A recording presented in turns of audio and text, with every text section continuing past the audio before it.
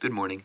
This is Mike with FlexDeckPlayingCards.com, reading the National Park of American Samoa article from Wikipedia, the free encyclopedia. Geology. The volcanic islands of Samoa that dominate the acreage of the national park are composed of shield volcanoes, which developed from a hotspot on the Pacific Plate, emerging sequentially from west to east. Tutulia, the largest and oldest island, probably dates from the Pliocene epoch, approximately 1.24 to 1.4 million years ago, while the smaller islands are most likely Holocene in age. The islands are not made up of individual volcanoes, but are rather composed of overlapping and superimposed shield volcanoes built by basalt lava flows. Much of the lava that erupted has since broken into angular fragments known as breccia. The volcanoes emerged from the intrusion of basalt dikes from a rift zone on the ocean floor during the Pliocene epoch and were heavily eroded during the Pliocene and early Pleistocene epochs, leaving behind trachyte plugs and exposed outcrops of volcanic tuff throughout the park. Taiyu Island, the youngest of the islands included within the national park, is all that remains from the collapse of a shield volcano during Holocene time. This collapse produced sea cliffs over 3,000 feet high on the north side of the island, some of the highest such escarpments in the world. While the Samoan Islands have not shown evidence of volcanism for many years, the Samoa hotspot beneath the islands continues to give indications of activity, with a submarine eruption detected just east of American Samoa in 1973. The Vailulu Seamount, located east of Taiyu, is a future Samoan island developing from submarine lava flows, continuing the eastward progress of volcanic development from the hotspot below the islands. The lava flows forming the seamount have been dated by radiometric methods to between 5 and 50 years, during which time the seamount has risen 14,764 feet from the ocean floor.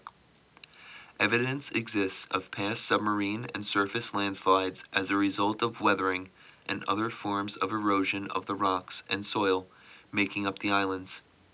On Ta'u Island, an inland escarpment known as Liu Bench, a feature of mass wasting, threatens to slump into the nearby ocean, an event which could produce a tsunami strong enough to devastate the island of Fiji to the southeast.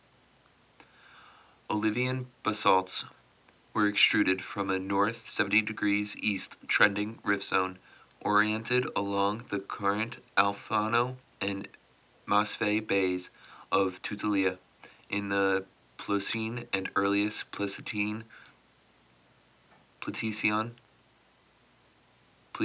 or earliest Pleistocene.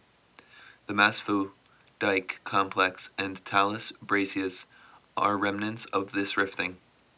Development of the Tapu Tapu, Pago, Alofu, and Olomona shield domes followed along parallel fissures followed, but when the Pago and Alofu summits collapsed, calderas were formed. Thick tuffs were deposited in Pago caldera, and the southern rim was buried by lavas composed of petricite basalts, andesites, and trachytes. Subsequent erosion in early to middle Pleistocene enlarged the calderas.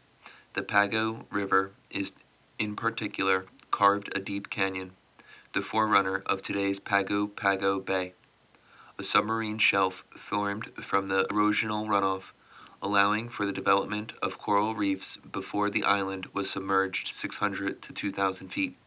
Sea level fluctuations continue in the middle to late Pleistocene.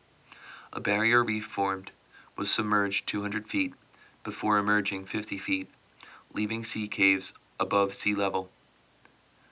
Leon volcanics erupted in recent time, generating tough cones undersea, such as Aunu Island, and cinder cones on land.